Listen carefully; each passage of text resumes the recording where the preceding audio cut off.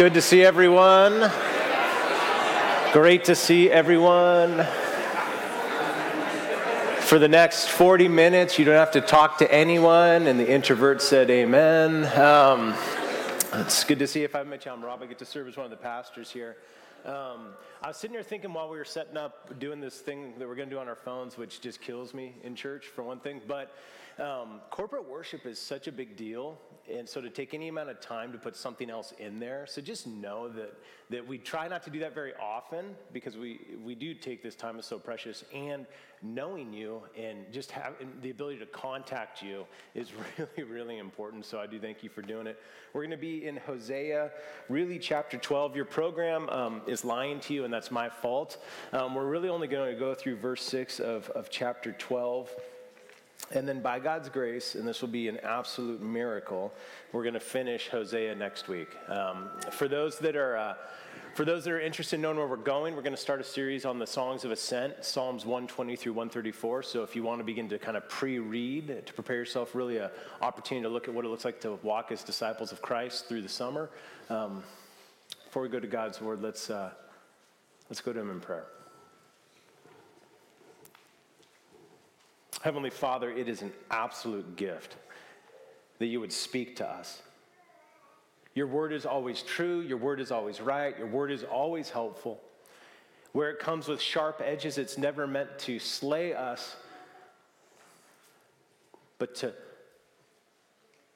prick our consciences, to carve out the things in us that are unhealthy, that we might come back to you and be healed. Father, let your word come with the weight that it deserves this morning. Allow us to be hungry for it, that the entirety of who we are might be online, that our minds, our hearts, our souls, our strength, we might bring all of those to hear your word. Grant us a humility as we bend our knees beneath it. But God, what we need every single week as we gather as your people is we need to leave this place not with more ideas on how to live, not with challenges to face, not with summits to conquer. God, we're grateful for those things, but what we need more than anything else is that we would leave this place more impressed with King Jesus. So would you make him loud? In Christ's name we pray. Amen. There's a lot of big questions that parents face when they find out they're pregnant or they're getting the joy of adopting. And this might feel like kind of a strange big question, but for our family, and I think for many families, one of the biggest questions you face is, what do you name your child? What name are you going to put on them? Because you're kind of marking them out for a particular type of life. So some of us, we went with the kind of traditional, always classic in style names like John or James or Jessica. Perhaps you went through a phase where you were at the time where people were going like old school, like turn of the century names. So my wife's grandma, her name was Agnes. Her great aunt was Beatrice, but she went by Dude or Duty her entire life. When I met the Dude, I was like, your great aunt's like the Big Lebowski. I worked for a pharmacist when I was like 15, and his name was like an old school mashup of Earl and Vern. It was Verl. I kept going, Earl? Verl. Maybe you go adventurous. You name your kid North, like Kanye West did, or Blue Ivy, like Beyonce did. Any Gwyneth Paltrow fans in the room? Goop, I see you. Her daughter's name's Apple. Or how about this one? I think we got a slide for this one, because we don't even know how to pronounce it. So a couple years ago, Elon Musk and his girlfriend Grimes had a son. This is what they named him. I had to do a little research. We'll leave it up on the screen. Do a little research. How do you pronounce it, and what's it mean? Okay, here, let me give it to you. This is why you come to church, so you know how to pronounce this and what it means. The X represents the unknown variable. The kind of AE ligature there, that's an old school Latin way of saying the phrase ash, or as Grimes said, it was the elven spelling of how she would pronounce love or artificial intelligence. The A12 is is a handle for a precursor to what was their favorite aircraft that had the code name Archangel. So we could say this kid's name is X-Ash Archangel. You got it? Culture can mess up names too. Google came out with their virtual voice assistant Alexa. And then my friend Alexis hated life. She was serving down an RK, and she said what was happening is kids were coming in, and they're like, hey, Alexis, get me a cookie. Hey, Alexis, I need some crafts. Culture can mess up names quick. How about this one, Karen? Man, I feel bad. I really, truly did. Like when people kept doing that, I'm like, there's people named Karen. It's become this meme. It's a pejorative term for a white woman perceived as entitled or demanding beyond the scope of what is normal. There's a 2021 movie that came out called Karen, and it is a thriller. We're going to look at one name today. In the Bible, it's a really important name. It's the name Jacob. And what we find in Jacob's name and in Jacob's story is our story. And what Jacob received is also what we need most, which is this, which is grace. We're going to look at two things, our need for grace and then how we cling to grace. If you're able to stand for the reading of God's word, would you stand with me? We'll start at Hosea chapter 11, verse 12, and read through verse 6. This is God's holy, wonderful, life-giving word if we'll hear it. Ephraim has surrounded me with lies, and the house of Israel with deceit. But Judah still walks with God and is faithful to the Holy One. Ephraim feeds on the wind and pursues the east wind all day long. They multiply falsehood and violence. They make a covenant with Assyria, and oil is carried to Egypt. The Lord has an indictment against Judah and will punish Jacob according to his ways. He will repay him according to his deeds. In the womb he took his brother by the heel, and in his manhood he strove with God. He strove with the angel and prevailed. He wept and sought his favor. He met God at Bethel, and there God spoke with us. The Lord, the God of hosts, the Lord is his memorial name. So you, by the help of your God, return. Hold fast to love and justice, and wait continually for your God. Feel free to grab a seat. To really understand what's happening in Hosea chapter 12 requires us to do really a deep dive into another book of the Bible, the first book of the Bible, the book of Genesis. And in the book of Genesis, we have the account of Jacob's life and some really key events that are summarized here in Hosea chapter 12. There's this verse 3, in the womb, he, speaking of Jacob, took his brother by the heel, and in his manhood he strove with God.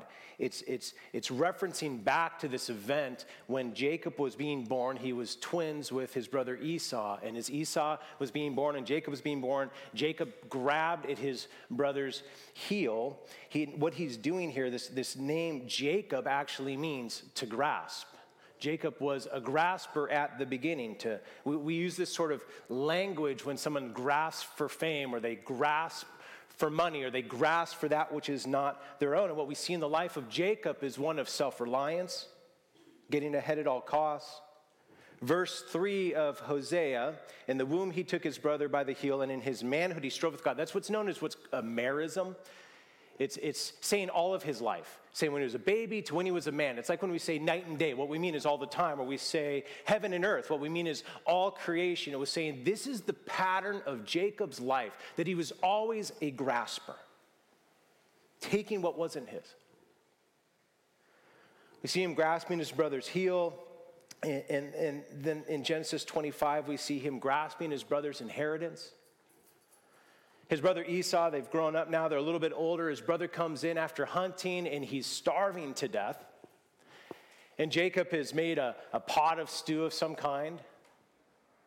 And Esau's like, would you give me some of that? I'm starving to death. This is a brother talking to a brother on the cusp of fainting from exhaustion because he's so hungry. And Jacob says, oh, I'll give you some, but here's what you have to do for me. I will trade it for your birthright. As Esau's the oldest, there's a certain inheritance that he was at this cultural time allotted. And Jacob says, I will give you some food, but you have to give up your inheritance. Esau, knowing he was on the door of death, said, what good is my inheritance if I'm dead? And so he gives it to him. He makes this unfair trade. He grasps for it. We go on to Genesis 27. This is a wild story. Isaac, Jacob's dad, was old and advanced in years. He was at the kind of edge where he didn't know how long he was going to live. He had lost his ability to see very well. He really lost his eyesight, and he's sitting in a chair in a room, and he calls his son Esau. He says, Esau, would you come here? Come to your father. I don't know how long I'm going to be alive, but here's what I would like you to do. I want you to go out into the field. Esau was a wonderful hunter. He got out in the field and said, I want you to go shoot the kind of wild animals that I love to eat. I want you to come back. I want you to prepare it for me. I want you to bring me this feast, and after you bring me this feast, my oldest son, what I'm going to do is I'm going to lay my hand and give you a blessing. Now, for us in our culture, this doesn't feel like a big deal, but in the Bible, it was everything. So at the time, Isaac's wife is in the other room, overhears this exchange, and she pulls her son Jacob aside and says, Jacob, this is what your dad just said to your brother Esau. Said, you need to go out in the field, you need to go find an animal, you need to prepare it and bring it, and then I will give you a blessing. He says, here's what we're going to do. Jacob, here's what I want you to do. I want you to go out, I want you to kill a goat, one of those that are part of our livestock, so you'll be able to do it before Esau can do it. I want you to go out and you get it, and then after you kill it, we're going to prepare it for him, and what you're going to do is you're going to actually take the skin of the goat, and you're going to put it on your arms, and you're going to take one of your brother's shirts and you're going to put a shirt on. And the reason is because Esau was a really hairy guy. So he says, I want you to take this goat carcass and I want you to put it on your hands. And then what you're going to do is you're going to come near to your father. You're going to bring this food to him. He's going to eat it. And then he's going to give you Esau's blessing. And so he does. Jacob grasping again. He's going, you just think of, he goes to his blind elderly father and lies to him. And his dad says, wait, the voice, it sounds like Jacob, but his hands, they feel like Esau. And he smells like my son Esau. Are you sure you're Esau? And Jacob's like, oh, of course I am. And so then Isaac, his dad, he takes his hand and he lays it on Jacob and he blesses him. Jacob steals the blessing. His name began to get equated, it was synonymous with a deceiver. And one of the things we could apply this a bunch of different ways, but here's one that I find is really helpful. Jacob was not a good guy, but God chose him anyway. Jacob was a deceiver, and yet God claimed him. Jacob was a grasper. Jacob was self-reliant, and yet God continued to pursue him. Let me give you the big takeaway of this sermon, and I believe the focus of this text and where we're heading. We belong to God by grace and grace alone. We belong to God by grace and grace alone. And we see it all just in this name, Jacob. Now, the second half of verse 4, it brings in another event in Jacob's life from Jacob 28. So in verse 4, it says, he strove with the angel and prevailed. He wept and sought his favor. He met God at Bethel, and there God spoke with him. In Genesis 28, this is referencing this. He met with God at Bethel. This is referencing Genesis 28. So Genesis 27, he's stealing the blessing from his blind father. In Genesis 28, Jacob is on the run. He's had to flee. He's worked his brother over. He's been a total con artist, and his older brother's an incredible marksman and a hunter. Jacob is scared for his life, and so he flees. He actually leaves, and on his way, he falls asleep in kind of this wilderness area, and while he's sleeping, he has a dream. He sees the heavens opened, and then there's like this ladder. Think of like a staircase between heaven and earth, and these angels ascending and descending upon this pathway. And then he hears this from the Lord. This is the promise that God gives to him. Remember, he's the guy that's fleeing from the Lord or fleeing from his brother because he's been so deceitful. And this is what God says to him. And behold, Genesis 28, 13 through 15. And behold, the Lord stood above and said, I am the Lord, the God of Abraham your father, the God of Isaac. The land on which you lie I will give to you and to your offspring. Your offspring shall be like the dust of the earth, and you shall spread abroad to the west and to the east and to the north and to the south. And in you and your offspring shall all the families of the earth be blessed. Behold, I am with you and will keep you wherever you go, and will bring you back to this land. For I will not leave you until I have done what I have promised to you. Think of that promise. Think about who Jacob was when that promise was given. There wasn't repentance. There wasn't a calling out to God. There wasn't I'm going to change my ways, Lord. He was fleeing from his brother. He stole his brother's blessing, yet God claims him. Jacob had done nothing to earn it. In fact, he'd done everything to not receive it. He'd done everything to not receive mercy. God claims him like he claims us, who do nothing to earn it. We belong to God by grace and to grace alone. Jacob is a story of us, but this is a massive question. Is he the story of you? Do you see yourself in this story? Notice this little pronoun shift that happens in verse 4, the second half of it. This is really interesting. He, speaking of Jacob, Jacob met God at Bethel, and the Lord God spoke with us. That's a really weird shift. Wasn't God actually, if you go back to Genesis 28, he was actually talking to Jacob. So how is it here in Hosea, there's this little shift, but actually he was speaking to us. This is our story too, if we'll listen. What we all deserve for the grasping, for the deceit, for the rebellion is actually what this text starts with here in verse 2. The Lord has an indictment against Judah and will punish Jacob according to his ways. This is a judgment indictment sort of text.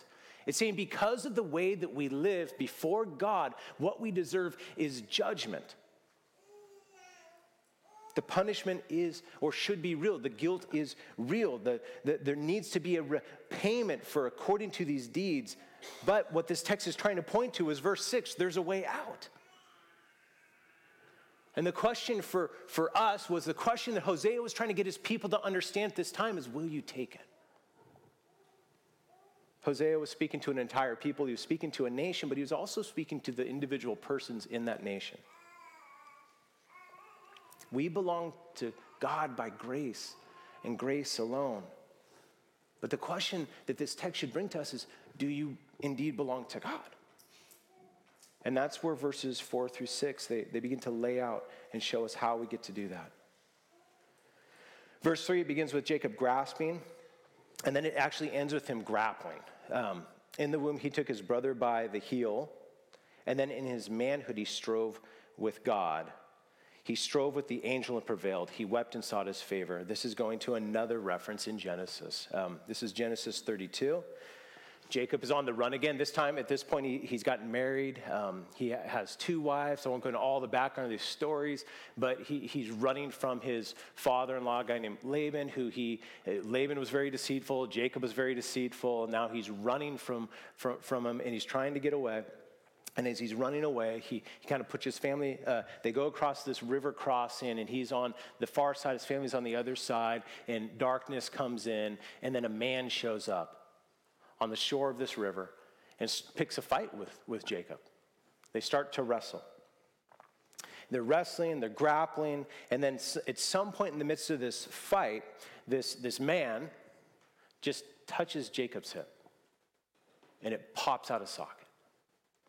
Now, to dislocate your hip is really, really, really difficult and insanely painful. But this man, he just touches him, and his hip goes out of joint.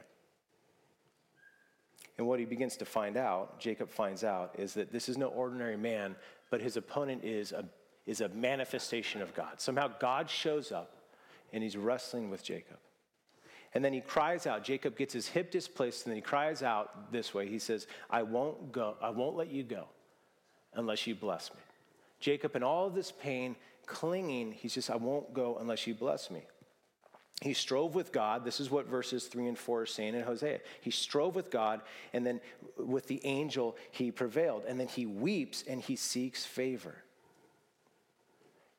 Jacob finally can't be self-reliant. He can't win the blessing. He can't get it. He has to cry out for it. Genesis 32 is the story of God pursuing Jacob. Not primarily to fight him, to fight for him, but I want you to get this. He did fight him. I love how Tim Keller says, he says, God becomes, out of love, the enemy of your old self. The self that is not built on God. And brings you into weaknesses so you can wake up and begin to grow a new self. This is what Hosea has been trying to do, God's mouthpiece to Israel, to his people. They become so deceived, so self-reliant, so uninterested in God at the centrality of their lives. He'd been pushed out to the periphery. And this book, with all of its hard edges, chapter after chapter, of telling God's people, you are so unbelievably guilty. God is coming as the enemy of that self so that Israel would wake up and return to God. I pray that's what he's been doing for us. The indictments of verse 2 were for the purpose of verse 6, that we might return. Because this story is so raw that I'm going to reference here in a minute, and because of the different stories in this room and the ages in this room, I won't unpack the details of it, but I do want to draw attention to a speech that was given in a courtroom a couple years ago by Rachel Denhollander confronting her abuser, Larry Nassar. I'll just quote her directly. Rachel says this. She says, she's looking at Larry. In our early hearings, you brought your Bible into the courtroom, and you have spoken of praying for forgiveness. And so it is on that basis that I appeal to you. If you have read the Bible you carry, you know the definition of sacrificial love portrayed as of God himself, loving so sacrificially that he gave up everything to pay a penalty for sin he did not commit. By his grace, I too choose to love this way. She goes on, you spoke of praying for forgiveness, but Larry, if you have read the Bible you carry, you know forgiveness does not come from doing good things, as if good deeds can erase what you have done. It comes from repentance, which requires facing and acknowledging the truth about what you've done in all of its utter depravity and horror, without mitigation, without excuse, without acting as if good deeds can erase what you have seen in this courtroom today.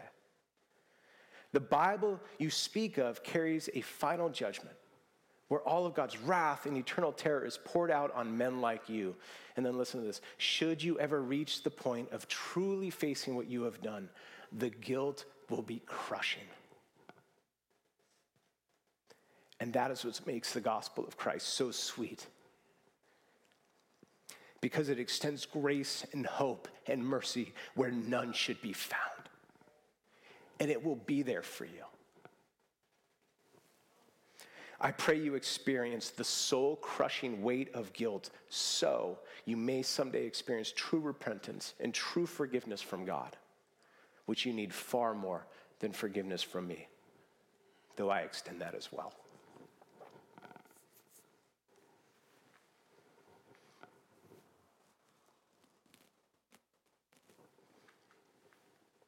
It's what Hosea was trying to do for God's people.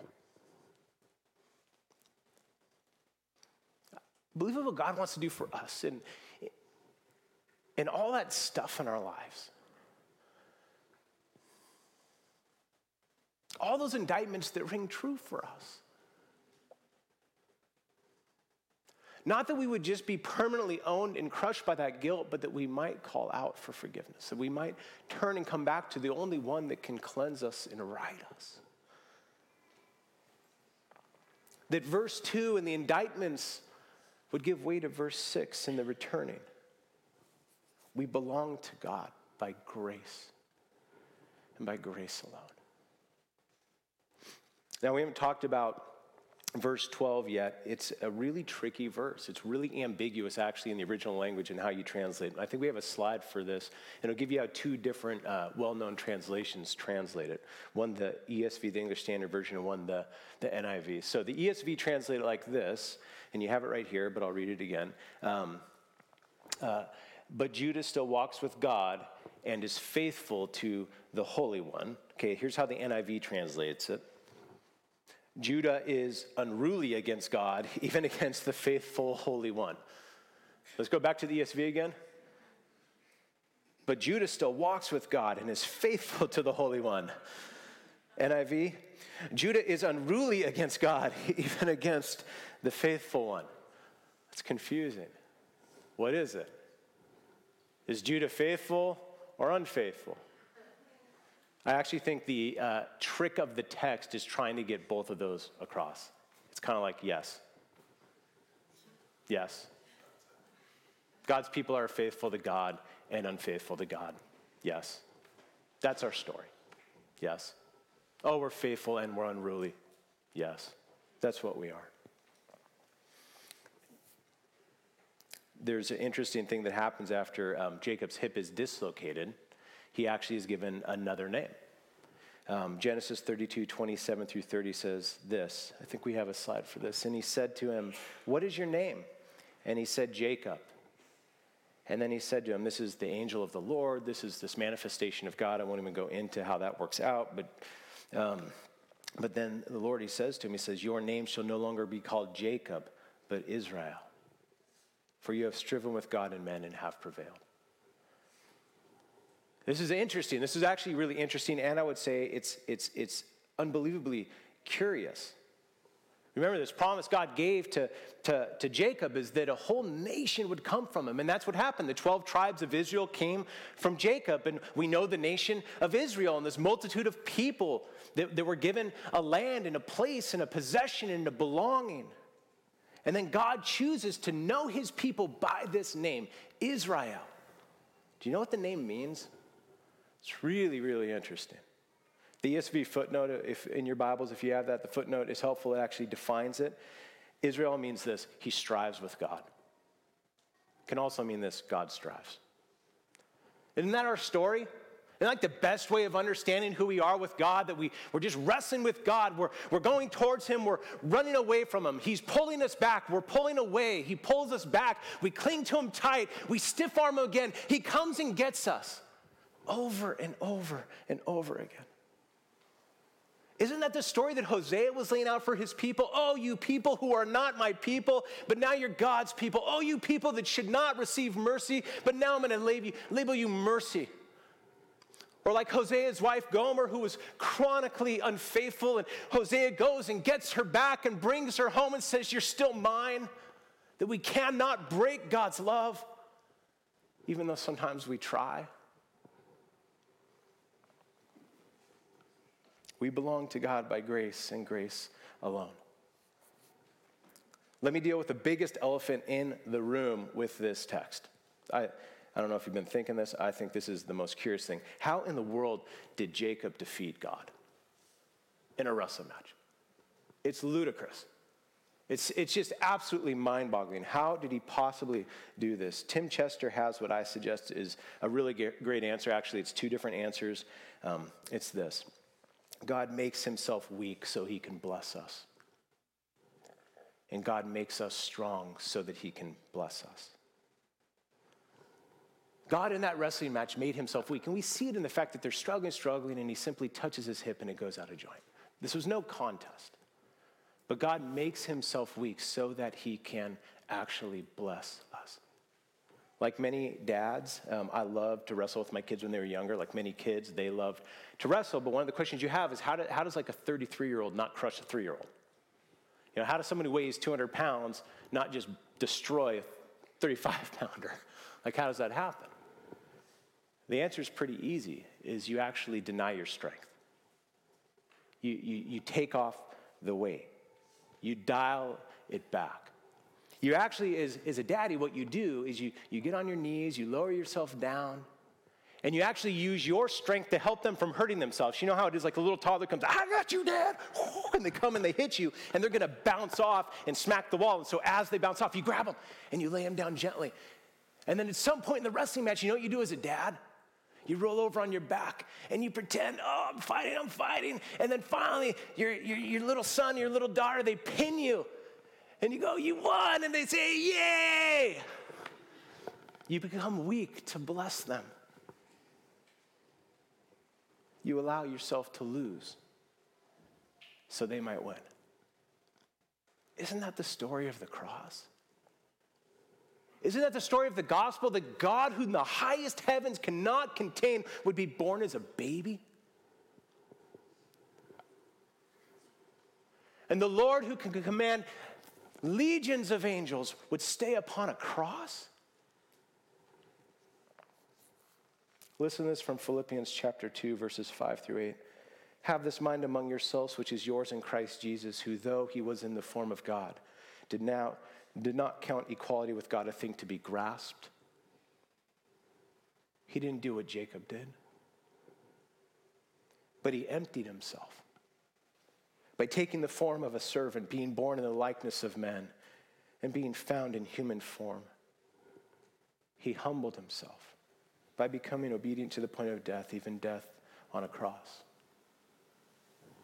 Jesus became weak so that he can bless us. God himself died that we might live. And I don't want to miss this moment. I mean, this isn't weakness in the way we understand it. This is like bridled strength for your and my salvation. I think about in the Chronicles of Narnia and The Lion, the Witch, and the Wardrobe, this incredible children's series. I would recommend it to anybody. But that C.S. Lewis wrote to try to be this mythic retelling of the Bible, and really the Christian faith. And at the center of it, in The Lion, the Witch, and the Wardrobe, is this figure, this lion called Aslan, which is a sort of Christ figure. And towards the end of that book, there's a young man named Edmund, and he's made a deal. He's bartered with what's known as the White Witch. She represents evil. She represents the evil one, and he's made this deal, and he's gone back on it. He's broken it, and he's broken the commands of Narnia, and there needs to be righteousness that's poured out because he's broken the law. And so Edmund, what he deserves is to go to this place called the Stone Table and there be killed. But in the rules, one can substitute themselves in for the life of another. And so Aslan, even though Edmund has been wrong, he has done what Jacob, he's been a grasper, he's been a deceiver through trickery, trying to get ahead. The indictment stands. Aslan says, no, I'll take his place. And in the book, and then also if you've seen the movie, it's this incredible scene where Aslan is going towards the stone table. It's dark, and there's all these torches everywhere. And there's this whole litany of grotesque beasts.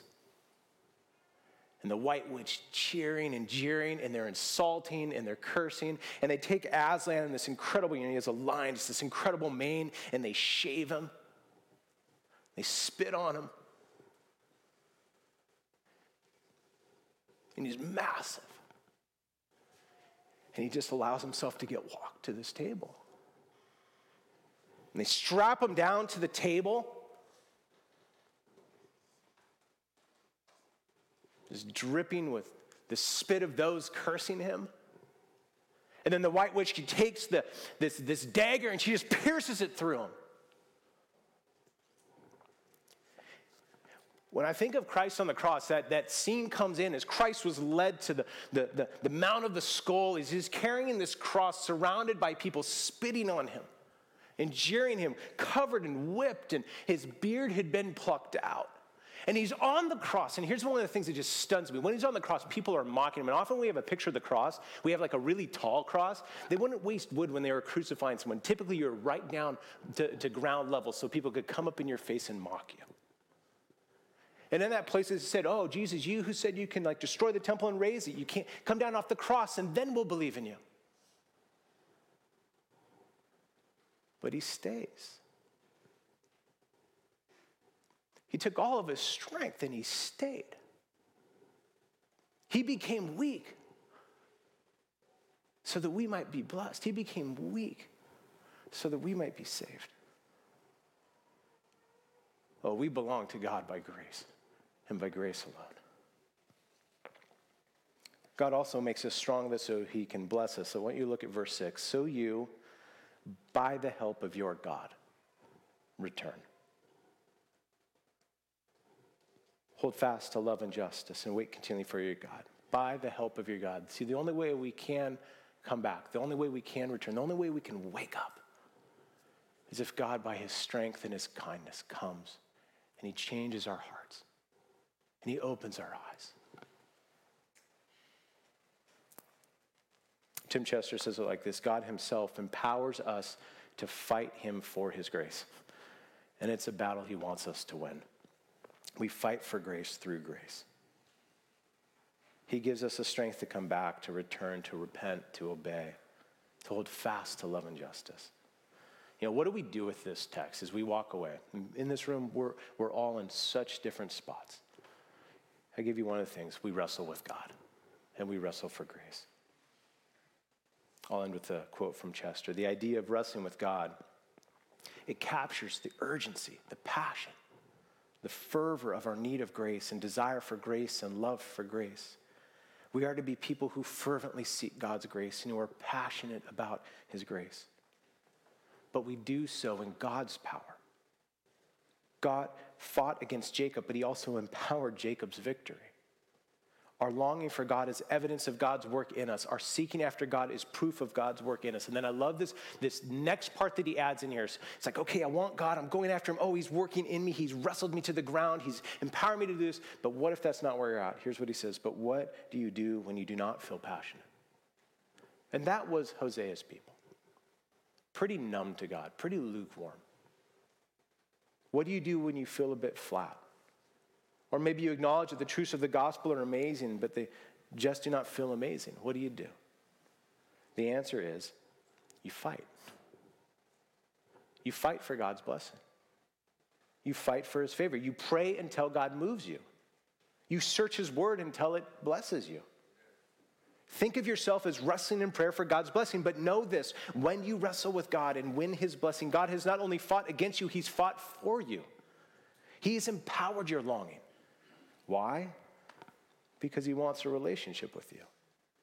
He wants you to pursue him, to long for, to seek him, and in seeking, to find him, to know him, and to love him. There's so much in the name. I pray when you hear the name Jacob or Israel, I pray that the loudest thing in your head and your heart is this: that story's my story.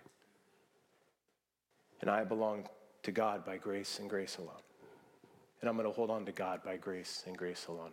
And we will get to the end by God's grace and grace alone. Let's pray.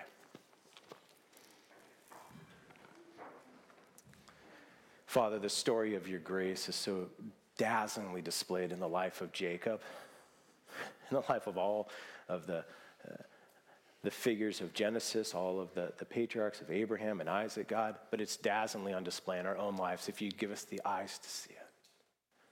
We get what we don't deserve because Christ took what we deserve. And we get what we haven't earned because Christ earned it for us. It feels so weak. It feels so feeble. It feels so incomplete and insufficient to say, Christ, thank you for becoming weak for us. Thank you for dying in our place for us, that we might be blessed. And so, Holy Spirit, we need you to make these truths penetrate our hearts. We need the help of our God to do what this text says, that we might return back, that we would repent, that we would turn from our wandering, from our sin, from our indifference, and we would turn back and we would lay hold of our Lord. And we would just cry out, would you bless us? Would you do that in this time, we pray? Amen. We're gonna respond as we do every single week as a church by receiving communion and responding in song and prayer and confession. I know this time, because we do it every week, can feel like just this routine event, but we really see it as the most important thing we do as a church, that as we gather corporately, that we go to this table, this thing called communion, where we are retelling and remembering the story of the cross. As you take this little thing of juice that represents Christ's blood, and you take this little wafer or bread that represents Christ's body, what you're doing is entering into this text. And I pray that's what you would do, that you say the indictment on me is true. And without Christ, I am in my guilt. Without Jesus, I stand condemned, but there's one who came to take that for me. And then your active participation, here's what you're doing. You're actually physically acting out this verse 6 to return. That is, you sit in the pew and you confess your need for Christ, then you get up and you go to this table. That's what you're doing. You're returning to the Lord and you're saying, my only hope is in Christ. I am God's. As you hold these, I am God's by grace and grace alone. I come empty-handed. But what I receive is the very work of Jesus Christ in my place. So I invite you to this table through one barrier, to turn from your sin and to turn towards Christ. And then you get to come freely, joyfully, forgiven, declared righteous, knowing you're his by grace alone. There's individual service communion in the back of the room for those that would prefer to have bread, a chunk of bread and juice. There's that in the front of the room. You can go to any table as you feel led as we begin to sing and worship our King together. Go to the table as you feel led.